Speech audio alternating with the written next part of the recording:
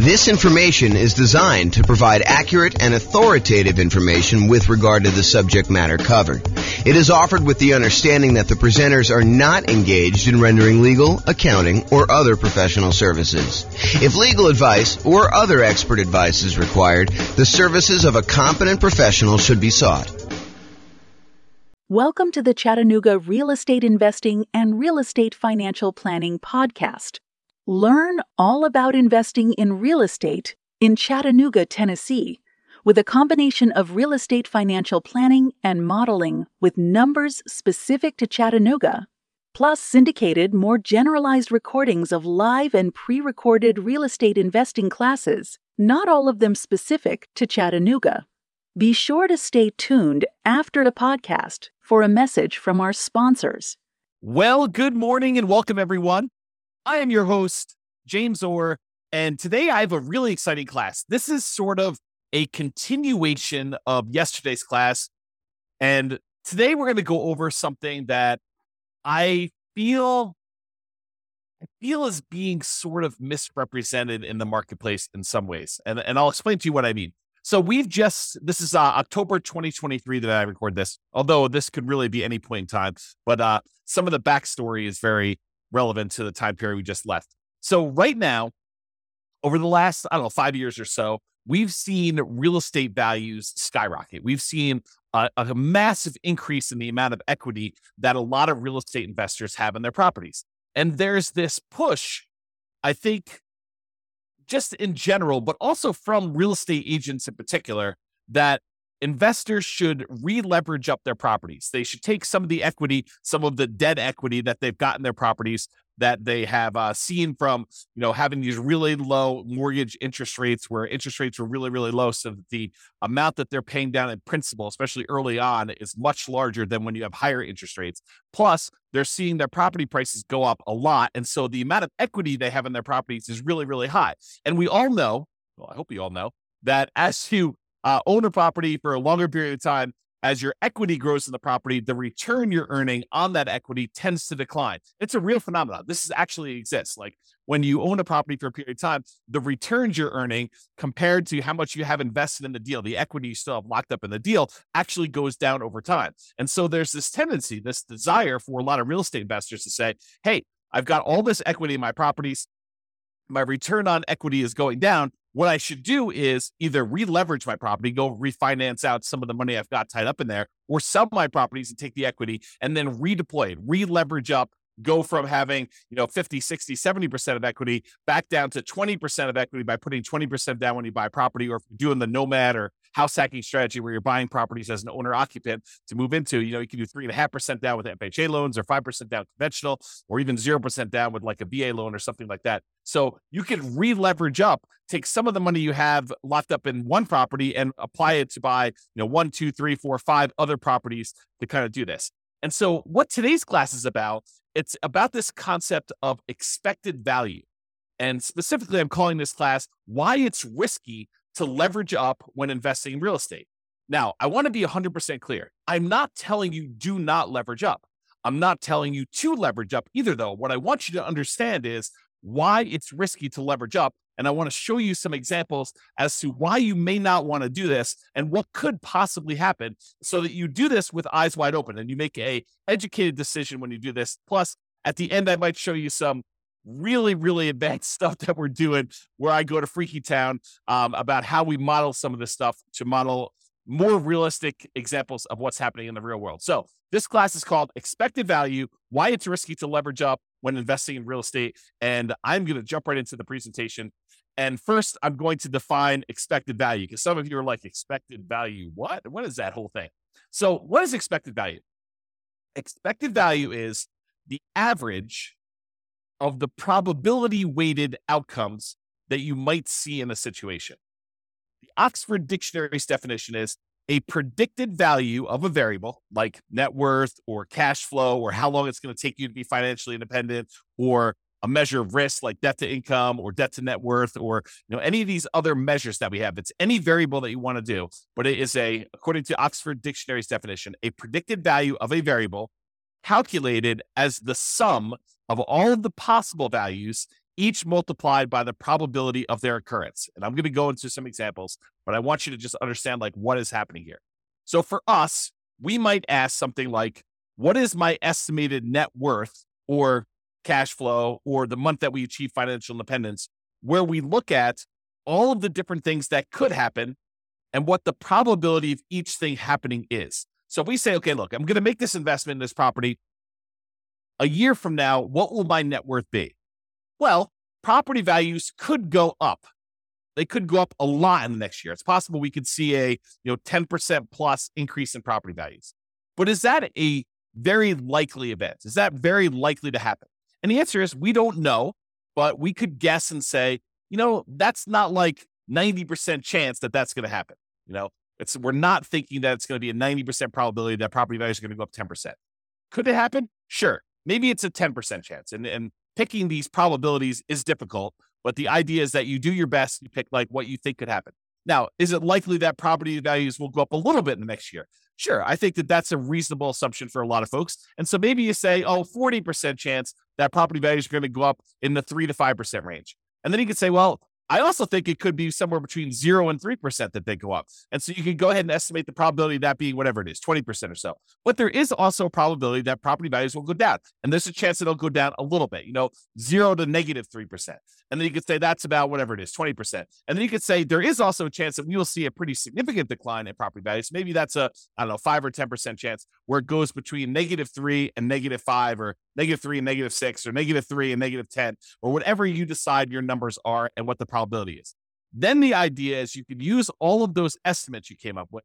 There's a 10% chance it's going to go up 10% and a 40% chance it's going to go up, somewhere between 3 and 6% and, an X% chance. And you could actually look at all that and you could do some basic math to determine what the average of all of those probability weighted estimates are to see what is likely for you and see what you are likely to achieve when we do that. So let's look at a really simple, I would argue overly simple or oversimplified example of why leveraging up adds risk. And I'll start with something basic, and then I'll add a little bit of complexity, and then I'll show you a lot more complexity with a very basic example of a very advanced example, but a brief example of what that is. Okay, so imagine for a second that you have a 6-sided die, regular die that you might play in Monopoly or something like that.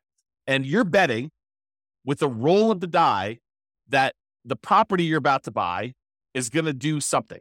Okay, and so you're betting basically $100,000, a down payment, on the roll of the die. If the die lands on a 6, then the property you bought does really, really, really, really well, and it's worth $1 million. Your $100,000 initial investment becomes worth $1 million total. Okay, that's only if you roll a 6.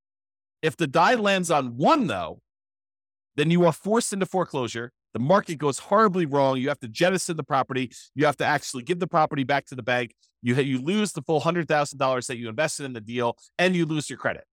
You have bad credit when you do that too. Okay. So if it lands on 1, then you're forced into foreclosure. You lose your entire $100,000 investment. The investment goes completely to crap. Okay. But if the die lands on 2, 3, 4, or 5, not a 1, not a 6, but any of the other numbers, 2, 3, 4, or 5, then your $100,000 investment is worth $150,000. So you have a reasonable return on your investment over some period of time. It's not just like instantly, but over some period of time, it performs reasonably well over the ownership period.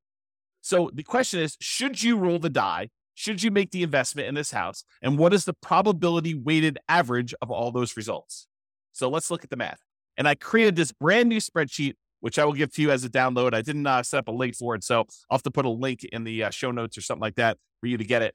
But it is a expected value, a risk and reward calculator, and it doesn't actually have to be for real estate investing, although this is a really good tool for you to estimate, a really basic tool for you to estimate what is going on with your real estate stuff. So what we did is we just put into this spreadsheet what the different results were, what the value of those things would be after those results happen, and what the probability of that happening are. And then we do some calculations, and I show you what the expected value is. So I'll walk you through it. So this is just the numbered examples of them. So you can put in as many as you want, up to 12.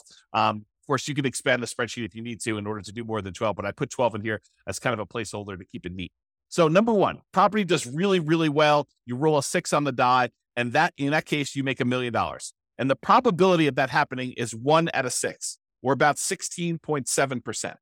And so the weighted average of that, when we do the math, is $166,667. You don't need to worry about the weighted average number, but just realize it's doing a calculation for you there. You do need to put in the value, and you do need to calculate the probability for this. So you can just put in whatever you estimate it to be. In this case, it's a die. It's 1 out of 6. So when the property does okay, you roll a 2, 3, 4, or 5 on the die, then the value becomes $150,000. So your $100,000 becomes worth $150,000 in that case. And the probability of that happening is 4 chances out of 6, or about 66.7% chance of it happening. And then the property goes horrifically bad, horribly wrong, when you roll a 1 on the die, and your $100,000 investment becomes worth 0 in that case. So the value is 0 here. And that happens 1 time out of 6. And in those cases, we do some math on that, and we determine that the expected value of you placing a $100,000 bet on a roll of the die, in other words, putting $100,000 down payment, buying an investment property where these are the only 3 options, although they're not weighted equally, then that probability, the expected value, the probability weighted value of this particular bet you're making is $266,666.67. So in this case, if you could run this, if you had 1 million parallel lives to run, then on average, you would earn $666,67. Wow, it's a mouthful. On average of all those. Now, here's what's crazy about this, is there are times if you roll the 6 on the die when you do really, really well. You make $1 million, you look like a stud, and you start telling people about all the different special skills you have of rolling a die and how amazing you are at rolling a 6. And yeah, I did that. My $100,000 investment now became $1 million, and you look like a superstar. But really, it was a roll of the die to a great extent. Now, you chose to roll the die. You chose to put the $100,000 in. And this parallels to like investing in real life. Like, some of the things are out of our control. We don't know how the general economy will do. We can kind of make some predictions about that, but historically, we're really bad about making predictions about how things like this occur. Okay, so you go in there and one roll of die, you make $1 million, but there's a lot of times when you just do okay. You put $100,000 in over a period of time, several years or whatever, your $100,000 is worth $150,000, and that's the majority of the time. But what if in one of your lives, your $100,000 investment was the time when everything went to crap and it went to 0? You don't feel so good about that. And unless you have another $100,000 sitting right behind you, where you can take that and redeploy it and make another investment right afterward in order to do this, the chance of you having that another $100,000 is relatively low for most people. So the trick is, when you're looking at these things, you need to not only look at the probability and the expected value of how this might do overall, but you need to look at how much of a variance there is. In one case, you make $1 million. That's 1 out of 6 chance. In one case, you make $0 or you lose all of your money, and that's a 1 in 6 chance. But there's a huge middle where 2/3 of the time you are actually only going to make $150,000 on that particular investment. So you got to decide, is it worthwhile that 1 time out of 6, I'm going to go broke, and 1 time out of 6, I'm going to become a millionaire, and like 2/3 of the time, 4 out of 6, I'm actually going to just do okay on this particular investment. And that's sort of the decision we're talking about as to when you should leverage up. So let me talk to you about this example. And this is just one of many examples I could have given you, but I think this demonstrates it pretty clearly. And so I'll just use this one, and we could do more of these in the future, especially if you like, and go ahead and reply to me, send me a comment if you like this video, and we could do more variations on different things, not just this one example, because I think it's really interesting to think about this for a lot of different examples, but this one is particularly good. So let's look at the expected value. If you have one property, it's a $500,000 property, and you own it free and clear. You don't have any mortgages on it. You have $500,000 that you can invest. You buy one free and clear property. So you own one property, and it's worth $500K. So we have a couple different things that could happen in the marketplace, though. Okay, I set up 5 different scenarios. One scenario is where property values go up 6% and you have 6% higher rent. And we're kind of looking at like a year out. So this is sort of like 1 year of number where you're able to get 6% more rent and 6% appreciation on a particular property. And in that case, if you own one $500,000 property, including all of the different benefits of investing in real estate, cash flow, your cash flow from depreciation, appreciation, and debt pay down, which is none in this particular case, your $500,000 becomes worth $571,972. And I've said, there's a 10% chance that will happen, that property values will go up 6% and you'll have 6% more in rent. And so we do that calculation here to show you what the weighted value of that is. Now I say to you, okay, there's also a chance that property values will go up 3%, a relatively reasonable appreciation rate on a single property, and that you're getting 3% more rent. And so if you do that, it's worth $555,000, almost $556,000. But I've said that is probably the most likely scenario. That 55% of the time, more than half the time, that is likely what's going to happen. You're just going to see slow and steady appreciation, about 3% per year, and you're going to see 3% higher rent when you do that. And so you make $55,000, almost $56,000 on your $500,000 investment, kind of doing that deal. Okay. But that happens most of the time, 55% of the time. There's another scenario where you see no appreciation. Your property that you bought for $500, a year later, is still worth $500, and you don't see any premium or any discount on rent. It's flat. So no rent appreciation and no appreciation on that property. And in that case, your $500,000 property made you about $39,514. So you have about round up a little bit, about $540,000 doing that. And I think there's about a 20% chance of that happening, where because of the market conditions, prices were way up over the last bunch of years. Interest rates are at 8%. And so we're saying, look, instead of property values going up, they're not going down, but they're not going up either. They're sort of just going to hold their own, and they're going to stay there for a year. And so we have about a 20% chance, or a 1 in 5 chance that is going to happen.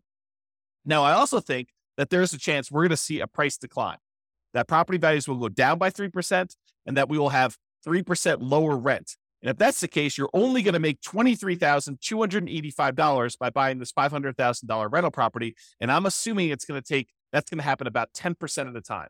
So there's a 10% chance that instead of property values going up or staying the same, that they actually go down, and rents are a little bit less than what you thought they were going to be as well, by about 3%.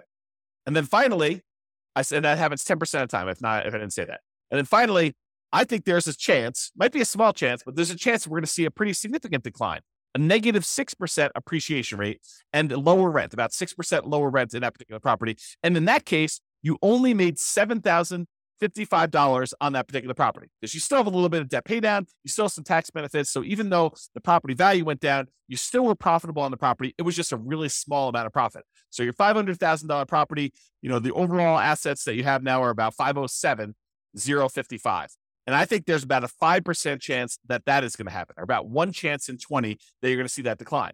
Now, if we take all the values I just told you and we multiply them by their probability, we can figure out what the weighted average is, or what the weighted value is, and then we can calculate expected value. You don't need to know the math. The spreadsheet does it for you. But the expected value, if you're making a $500,000 investment now, is about $548,439.90. So when you look at this, you're like, okay, that's great. I make a $500,000 investment, even with taking into account that the market could go down, I'm still going to make about $548,439. If I had an infinite number of lifetimes to run this in parallel, and the infinite number of universes where this could possibly happen, this is what my result is. And when you look at this, you think to yourself, okay, if things went really, really well, I would love to take my $500,000 investment and make it $571 in about a year. And even if things went really, really ugly for me, I had this $500,000 investment and it's only worth $507. So I didn't lose a lot of ground if this happened.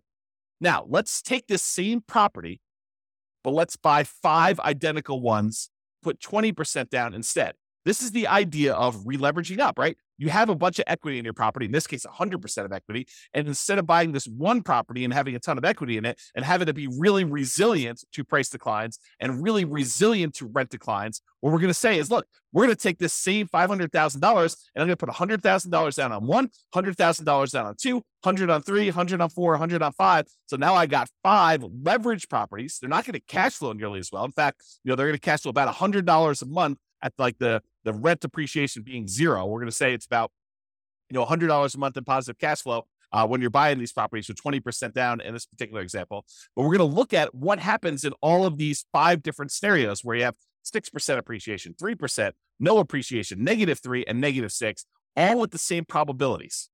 So we're going to see how this differs. And that's what this shows you. So the one where you have 6% appreciation, 6% higher rent, the values, because you're leveraged, because you've got 5 properties now, that $500,000 investment is now worth $700,465. You basically had like almost a 40% return, $200,000 return on a $500,000 investment. You're crushing it. And so if that 10% chance of this happens, you're looking great. It's amazing for you. The one where you have a 3% appreciation rate and 3% higher rents, you have $619,000. So you made about $120,000 approximately on that investment because things went in your favor and you re-leveraged up and things look awesome. And remember, that's the largest probability one. There's a 55% chance that we think that property values are going to go up about 3% and that rents are going to go up about 3%. And so we're thinking that that's what's likely going to happen. There's a 55% chance that that's going to happen there and that you'll do pretty well because you made about $119,000, a little bit more than $119,000 doing that. In the case where property values don't go up at all and that rent doesn't go up at all, you still make about $38,170 on this particular deal. You go from $500 to about $538,170. And we think that's going to happen about 20% of the time. But here's where it gets tricky. If you have negative 3% appreciation and you have 3% lower rent, you actually end up losing money. The $500,000 you had invested now is only worth $457,000. So you've lost, what is that, $43,000 because the property values went down 3% and you have 3% lower rents.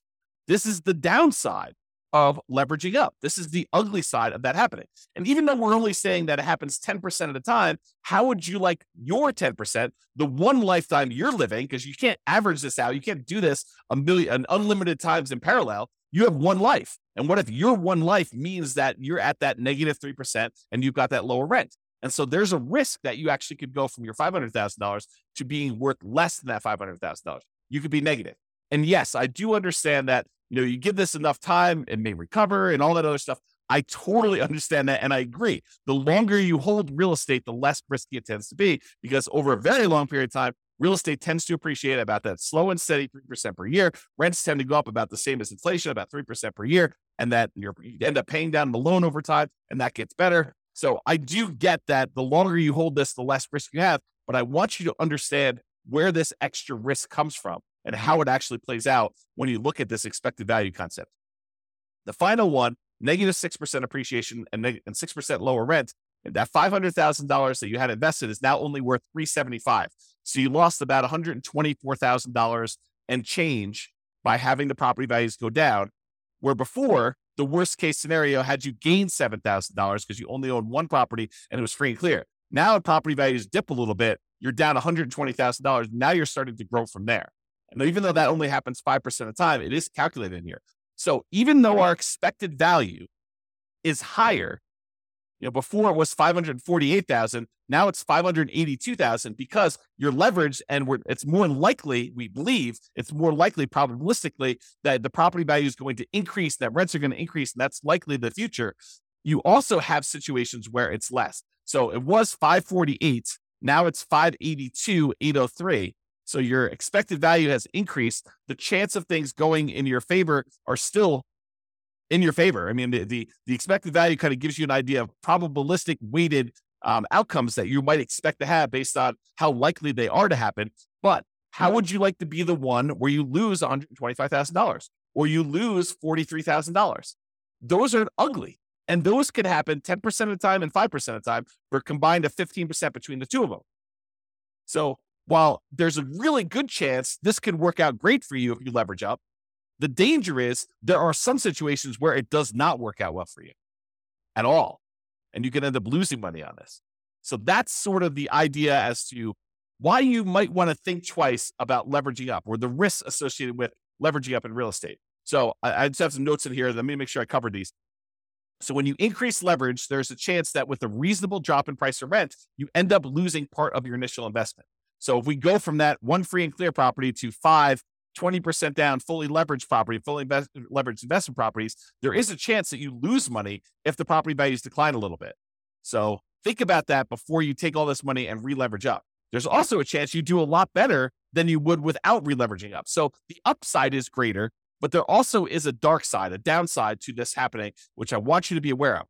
And again, like I said at the beginning, I'm not telling you to leverage up.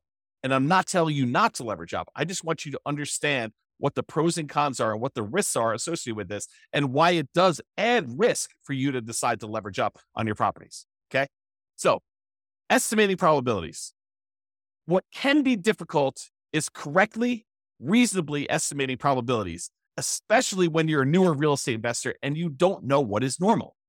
I spend a lot of time talking to you about like the assumptions we use when we're doing deal analysis and things like that. And it's based on long-term history. I mean, there's a tendency in a market very close to where I live for people to use 6% appreciation on properties when they're doing their deal analysis. And some people come to me like, James, so-and-so uses 6% when they do their deal analysis. And it's based on, the fact that that particular city has seen, 6% appreciation, depending on how they calculate it, it could be that, over the last, whatever, X number of years. As I say, why are you using 3%? Because I'm conservative. That's why. Because my number is based on the overall nationwide average over, I forget the exact number, but it's like 80 plus years or 100 years. I forget the exact number on that. But it's over a very long period of time. I'm using the Case-Shiller number to show what the appreciation rate is over a very long period of time. It's 3%. Okay. And the inflation rate is about 3.1. And so inflation and appreciation are about the same. Okay. So property values tended to keep pace with inflation. It's one of the arguments some people use as to why you shouldn't invest in real estate. Real estate just barely keeps pace with inflation. Why would you go and invest in that? Because it keeps pace with inflation and we can leverage it. So even though we're seeing a 3% increase that's keeping pace with inflation, we may only have 20% invested. So we're getting 5 times that or 15% return, 5 times 3% per year, 15% return, and inflation's only 3%. So we're gaining 12% a year on inflation. That's why we invest in real estate. One of the reasons. Okay. So people will argue, I don't want to invest in real estate because it just keeps pace with inflation. Yeah, that's awesome. That's great. Okay. So when some people say to you, hey, look, real estate in my market historically over the last 5 years has appreciated 8%. I should use 8% in my appreciation number in my spreadsheet analysis. I don't think so. I think that's a little optimistic. I do not encourage you to do that. And so coming up with these numbers to use is really, really difficult. Like what you should use for values is really difficult. And additionally, coming up with what probability, what the chances are of that happening are also very, very difficult to do, especially when you're new. How do you know, when I did my assumptions over here, how did I know that there was a 10% chance that property values would go up by 6% and higher rent? I guessed. It's an educated guess, but I guessed. It says about 1 year out of 10, property values are going to go up 6% or so, and you're going to see 6% higher rents. Is it possible that I'm wrong with that number? Sure. Is it possible it's 1%? Sure. Is it possible it's 20%? Probably not. Probably not. That would mean that every 5 years that we're seeing property values go up by that much. Maybe in some markets, but overall, I don't think so.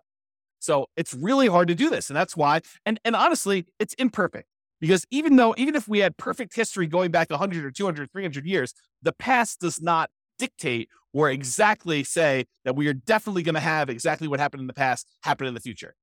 I think that it's really good and helpful to look at the past numbers and evaluate those and say, hey, look, this is what the range has been. It's possible we could see a 99% increase in property values in a single year. We've not seen that historically, but the highest we've seen is whatever it is in your marketplace, 14% or 9% or 8%. But could it be 99? Sure. Then it's great. It's a bonus, right? Could it be negative 99? Sure. Is it unlikely? Yeah. I mean, the biggest decline we've seen is whatever. You go look at your history and you find out what that is. And you figure out how frequently that happens. Sort of like what I did with our mortgage interest rate confidence meter. When people say, I think I'll be able to get 3% interest rates forever. I'm like, I don't think so. Historically, they're only about 2% of the time. Looking at back data as to what mortgage interest rates were, we only saw, 3% mortgage interest rate about 2% of the time. So for you to think that you're going to be able to get 3% in the future for the next 10, 15, 20 years while you're acquiring properties, it's silly. I mean, I think that's an unrealistic expectation. Okay. So when you're looking at these things, it's really hard to estimate these probabilities, but I think you do the best you can and you update it over time. You're like, look, I really think that this is unlikely, or I think that this is more likely. And we have this recency bias where we think that what has happened recently is more likely to happen in the future. And I think there's a little bit of truth to that.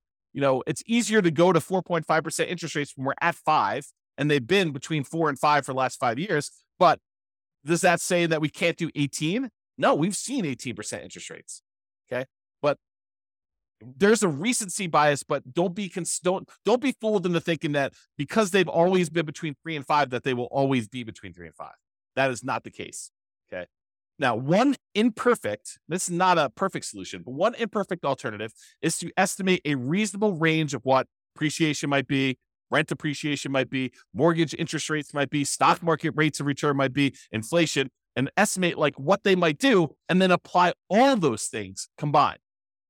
So imagine modeling your portfolio, and you say, look, okay, I've got whatever it is, $50,000 now, and I plan on buying a property as soon as I can save up a down payment. Then I plan on buying another one. I'll continue saving at this current rate plus whatever I'm making from the property, and I'll save up and I'll buy another property after that, and I'll buy another property after that as soon as I save up down payment, and I'll buy properties as quickly as I can until I get to 10. Then when I get to 10, I will hold on to them until the property values increase enough and I pay down the loans enough where I could sell off a certain number of them, pay off the remaining properties that I have, and actually live on the cash flow, have the cash flow for the properties that are paid off be enough to support me as being financially independent at some point in the future. That's my plan. My plan is to acquire, maybe I'm doing Nomad. I'm put 5% down in order to do these. I'm going to do a number of Nomads that I can get. I'll get to 10. And then I do that.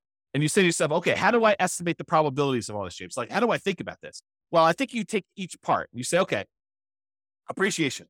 Well, appreciation historically has been around 3, but there have been some years when we've seen, 6, 7, 8, 9, 10%. And there's some years where we've seen negative 1, 2, 3, 4, 5%. So you kind of do this distribution and say, okay, appreciation is probably about 3% on average, but sometimes it can be much higher. Sometimes it can be much less. Same thing with rent appreciation. Could be higher than 3, could be less than 3, but it's usually right around that 3% range over a long-term, period of time. Mortgage interest rates, we'll use what we have today, but, interest rates can go up, quarter point, eighth of a point each month. And so we'll kind of use that. We'll have it snake around. Sometimes it can go up a lot in a row. Sometimes it'll go down. It's never going to go below, the lowest we've ever seen it is, 2.2%, 2.25%, 2.5%, something like that. So we'll never let it go below that, but we'll kind of set this range of what interest rates can do, and we'll have those be random. Stock market, similar idea. We'll say, look, the average has been around 8%. There's sometimes we've seen 27% a year. Sometimes we've seen negative 27% a year. And so we'll go ahead and do these ranges, but most of the time it's going to be right around that 7, 8, 9%, somewhere in there. And then we might say the same thing with inflation. Inflation can be around 3. Sometimes we see it kind of go up to 4, 5, 6, 7, 8 recently. Sometimes it's down to negative, 2, 0, 1, and maybe it's less likely to be negative. We can kind of set those probabilities. Then we take all of those and we apply them to our strategy of buying properties. And we do this analysis using software like the Real Estate Financial Planner, which allows us to do this crazy stuff where we model all this. Now, this is not a class on that particular stuff, but that's typically what I do when I do this type of modeling in the Real Estate Financial Planner software. I will go take like the stock market rate of return, and I'll say, I want it to be around an average of 8. In this case, it's about 7.8. Sometimes it's as low as negative 15% in a year. Sometimes it's as high as 30% a year. But on average, it's around this 8%. And most of the time, it's in this kind of like core 0 to 15% return, with some years being better than others and so like that. And then each month that we do our analysis, we run this 1,000 times. And we say this is the random range of what stock markets do. And then we look at how likely things are to be that way. Same thing with property appreciation. We say, look, the average is around 3. So it's right around here. Sometimes it's as low as negative 6 in a year. Sometimes it's as high as positive 12. And we can look at these numbers where it's mostly in this 0 to 6% range. That happens most of the time. But sometimes we have these outliers. And we can use this to analyze each individual property separately, or all properties as a whole, where they all go up together or they all go independently. Because sometimes some markets do better than others. And if you've got to spread out, some neighborhoods do better than others. Whatever you want to do, we can do all that. And then we get these results like this, where we can show you the range of values. This is that variance. Remember before on this spreadsheet, I showed you could be as good as, 507. Could be as good as 571,000, but it could be as bad as 507. And then the one where we had 5 properties could be as good as 700,000, but it could be as bad as 375, starting with 500. We do that same idea when we do that analysis of all the variables, so we can see there's a range. It could be as as bad as 750,000 in this range. It could be as good as $2 million. The expected value of it is around 1.2. And I showed you the 25th and the 75th percentile. It shows you that about 25% of the time it's going to be around $1 million, and about 75% of the time it's going to be less than 1.4 or whatever that is. And so we can see this range of values and how the entire investment portfolio will do in terms of net worth and cash flow and time to financial independence and all that stuff. And then what we really can do is we could say, look, I'm comparing two strategies. I want to know what's going to be riskier for me, what's going to have the widest range of variance, what's going to be the one where I am most likely to succeed, but also it gives me a good chance of achieving my goals. And we can compare the two. So for example, in one case here, I'm buying 20% down rentals. In the other case, I'm buying 5% down Nomad rentals. And you can see the Nomad one gives you a lot more upside, a lot higher expected value. That's this dotted line here. Your expected value doing Nomad is like 2.2 versus an expected value of, let's see, whatever this is, about 1.2 if you do 20% down rentals. And the downside is not as bad. I mean, look, the difference between the worst case scenario, your like worst run putting 20% down, is about the same as your worst run when you do the Nomad strategy. But the Nomad strategy, the best run for 20% down is about 2 million. The best run for the Nomad strategy is about 4.5 million. And that's what we want to look at. We want to look at how these risks compare and see what the range of the outcomes might be when we're looking at this, because we could have a much higher expected value and a much higher upside without that much more or no more downside when we look at it. And by comparing these different strategies and doing different things, we can compare things like 5% down Nomad versus 5% down Nomad where we pay off properties first, or 5% down Nomad where we actually sell off part of our properties and pay those off in full. And we can look at these different things and see how they vary.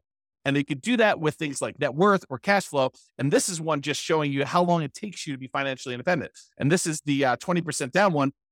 It shows you that the expected value, the like number that is likely to happen, is about 30 years in this particular case with all these assumptions. And this is based on Norm and Norma, if you remember that from a previous podcast episode. But basically, it shows you it takes about 30 years for them to do this, but it could happen as early as 200 months, which whatever that is, a little less than 20 years, probably like 18 years or so, if I had to guess. And then it could happen as late as way past 40 years. It's kind of like the worst case scenario. So you can see the variance in those. And I looked at the 25th percentile. That happens at about 300 months, and the 75th percentile happens a little over, 420 months or whatever that is. And you can see these ranges of when these things happen, and you can also compare these to see which one gets you to financial independence faster, which is what we covered yesterday. It's like all the different ways we could do, all the different things we could do, all the different ways that we can actually make financial independence happen quicker for us. But that's not the whole story, right? We just showed you that sometimes you can actually have it happen faster, but if you look at it, it's happening faster at the expense of increasing our risk of having some type of catastrophic or significant failure. And I want you to understand that nuance, and we'll go into a lot more detail and we'll do a lot more classes on this, but this is the basic idea, and I hope you get the basics of it. All right. So in conclusion, focusing on improving your returns, an example, leveraging up, is just part of the story. You should also consider risk and probability. You have one life to live. It's not like you can do an unlimited number of these lifetimes and see the average yourself. You're just doing one path, and your path could be the most amazing path or could be the crappiest, worst path. In most cases, probabilistically, it's going to be somewhere in the middle, right? Because that's just how it is. You can't try an unlimited number of times. You can only try one time. And even if you have money behind you, you can only try one time, and then you got to see what the results are. Then you got to take the money you had kind of set aside and try again. But I mean, if you want to try this, if your chance of success is really, really large, but it only happens very rarely, you don't want to keep doing that because you may run out of time. You may only have 100 years plus or minus to live. So if it takes you 10 years to kind of see these results to do that, you can't try 100 times. So you want to increase the probability of your success and eliminate or decrease the number of times you have bad, devastating, gets you out of the game sort of outcomes when you do that. So you should consider probability of success and the variance you might expect to see in your results when you do this. All right, that's all I got for you. I hope you enjoyed this class. This has been James Orr. Have a great day, everybody. Bye-bye for now. With home prices up, mortgage interest rates up, and rents up, but not quite enough to counteract the higher prices and interest rates, cash flow on rental properties in Chattanooga is harder than ever. Book a call with the Real Estate Financial Planner to apply our proprietary 88 strategies to improve cash flow on your rentals.